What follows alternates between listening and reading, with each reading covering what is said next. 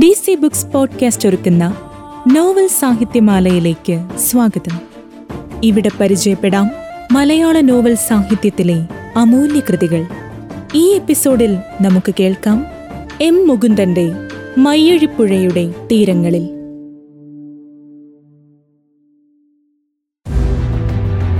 മയ്യഴിയുടെ സ്വാതന്ത്ര്യ സമര പോരാട്ടത്തിൻ്റെ കഥയാണ് മയ്യഴിപ്പുഴയുടെ തീരങ്ങളിൽ. ജന്മനാടിൻ്റെ ഭൂതകാലത്തിലേക്ക് ഇറങ്ങിച്ചെന്ന മയ്യഴിയുടെ കഥാകാരൻ മലയാള സാഹിത്യത്തിന് സമ്മാനിച്ച അമൂല്യനിധി. മലയാള സാഹിത്യശാഖയുടെ മാസ്റ്റർ പീസുകളിൽ ഒന്നായി വിലയിരുത്തപ്പെടുന്ന ഈ നോവലിലൂടെ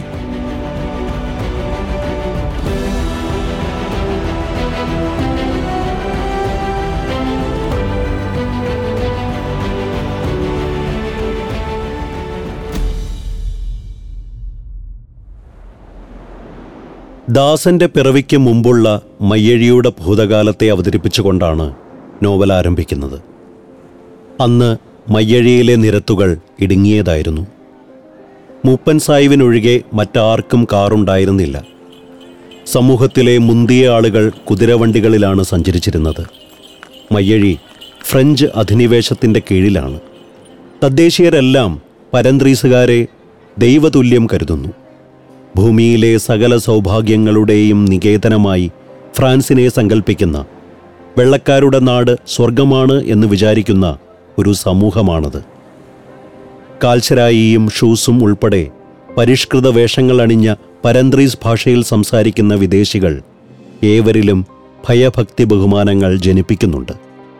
ഫ്രഞ്ച് ഭരണാധികാരികളുടെയും പോണ്ടിച്ചേരിയിൽ നിന്ന് വന്ന തമിഴന്മാരായ പോലീസുകാരുടെയും അധികാരത്തിൻ കീഴിൽ അനുസരണയുള്ള കുഞ്ഞാടുകളെപ്പോലെ മയ്യഴിക്കാർ വസിച്ചിരുന്നു.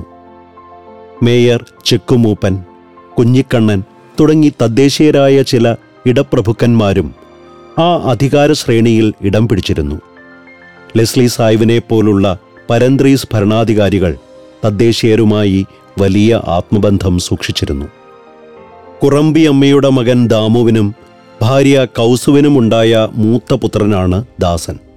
ദാസന്റെ ജനനം മുതൽ മരണം വരെയുള്ള സംഭവ പരമ്പരകളാണ് നോവലിൻ്റെ വിഷയം.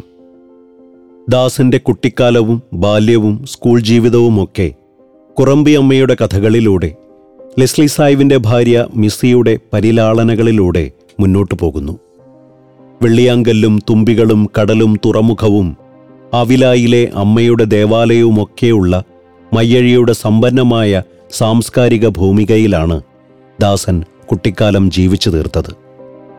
ദാസന്റെ സ്കൂളിലെ അധ്യാപകനായ കുഞ്ഞനന്തൻ മാസ്റ്ററാണ് മയ്യഴിയിൽ കമ്മ്യൂണിസത്തിൻ്റെയും പുരോഗമന ചിന്തയുടെയും വിത്തുപാകിയത്.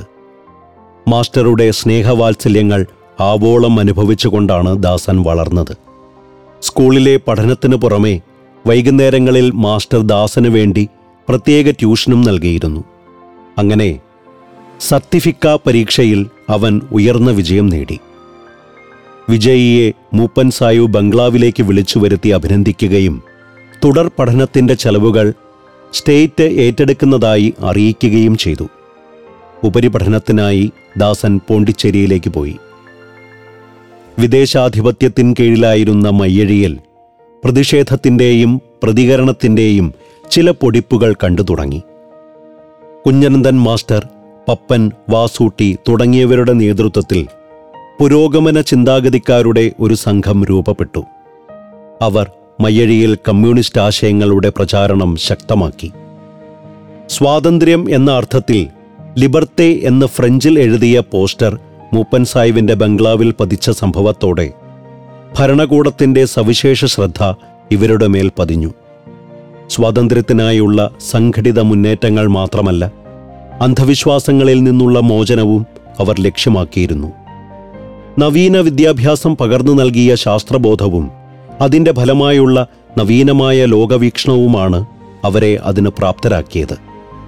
വസൂരിയുണ്ടാകുന്നത് കൊടുങ്ങല്ലൂരമ്മയുടെ കോപം മൂലമാണെന്ന വിശ്വാസത്തിനെതിരെയും തിറമഹോത്സവവുമായി ബന്ധപ്പെട്ട പാരമ്പര്യാചാരങ്ങൾക്കെതിരെയും അവർ പുരോഗമനപരമായ നിലപാടുകൾ സ്വീകരിച്ചു.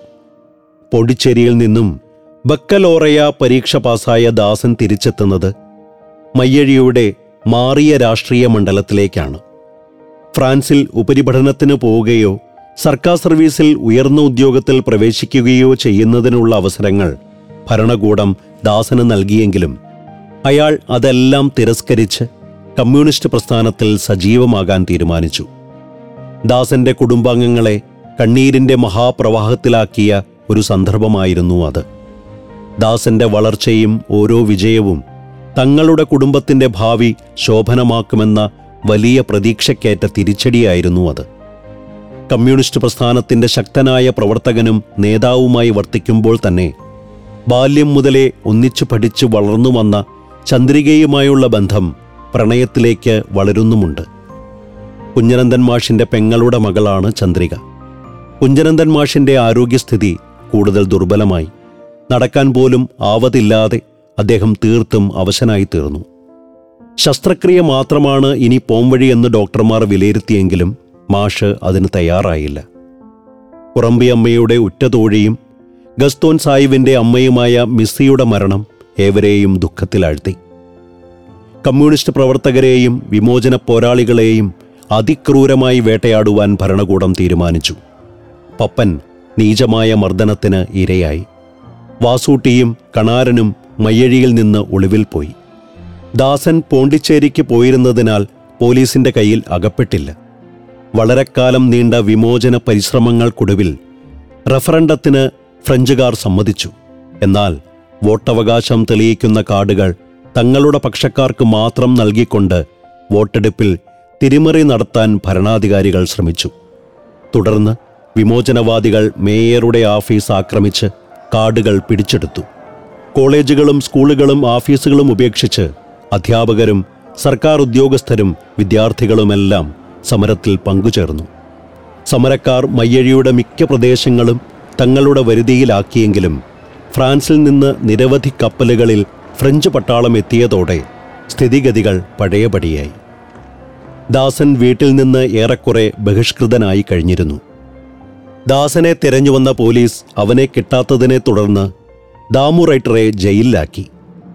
ജയിൽ ശിക്ഷ കഴിഞ്ഞ് പുറത്തിറങ്ങിയ റൈറ്റർ മകനെ പൂർണ്ണമായും ഉപേക്ഷിക്കുന്നു. നാട്ടിലെ പ്രധാന റൗഡിയും ഏവരുടെയും പേടിസ്വപ്നവുമായ അച്ചുവിനെ കൊണ്ട് ദാസന്റെ സഹോദരി ഗിരിജയെ വിവാഹം കഴിപ്പിക്കുവാൻ റൈറ്റർ തീർച്ചപ്പെടുത്തുന്നു.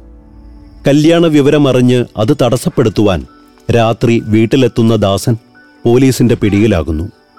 അച്ചുവും ഗിരിജയുമായുള്ള വിവാഹം അനാർഭാടമായി നടക്കുന്നു. മയ്യഴി വിമോചന പോരാട്ടങ്ങൾ വളരെ ശക്തമായി.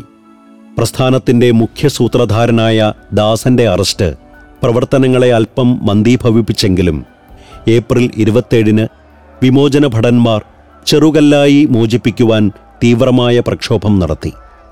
തുടർന്നുണ്ടായ പോലീസ് വെടിവെപ്പിൽ ഏതാനും പേർ രക്തസാക്ഷികളായി. മയ്യഴിയിലേക്കുള്ള മുഴുവൻ പാതകളും സമരക്കാർ അടച്ചു. ഭക്ഷ്യസാധനങ്ങൾ പോലും ലഭിക്കാത്ത വിധം ഗതാഗതം തടസ്സപ്പെടുത്തി. മയ്യഴിയിലെ ഓരോ പ്രദേശവും മോചിപ്പിച്ച് മുന്നേറിയ വിമോചന സമരഭടന്മാർ മൂപ്പൻ സാഹിബിന്റെ ബംഗ്ലാവിലുമെത്തി. ഒടുവിൽ മയ്യഴിയിലെ സകല അധികാരവും വിട്ടൊഴിഞ്ഞ് ഫ്രഞ്ചുകാർ തങ്ങളുടെ ദേശത്തേക്ക് കപ്പൽ കയറി. പരന്ത്രീസുകാർ തടവിലാക്കിയ വിമോചന സമരഭടന്മാർ സ്വതന്ത്രരായി. ഫ്രഞ്ചുകാർക്കൊപ്പം കപ്പൽ കയറി വെള്ളക്കാരുടെ നാട്ടിലേക്ക് പോകാൻ ഉദ്യമിച്ച പലരും പാതി വഴിയിൽ യാത്ര അവസാനിപ്പിച്ച് തിരിച്ചെത്തി. ദാസനുമായുള്ള വിവാഹത്തിന് വീട്ടുകാരുടെ അനുമതി ലഭിക്കാത്തതിനാൽ ചന്ദ്രിക സ്വയം മരണം വരിച്ചു.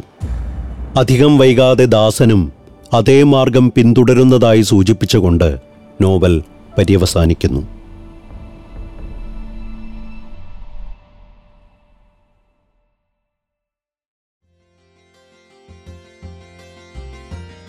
Thank you for listening to DC Books Podcast. Stay tuned for the next one.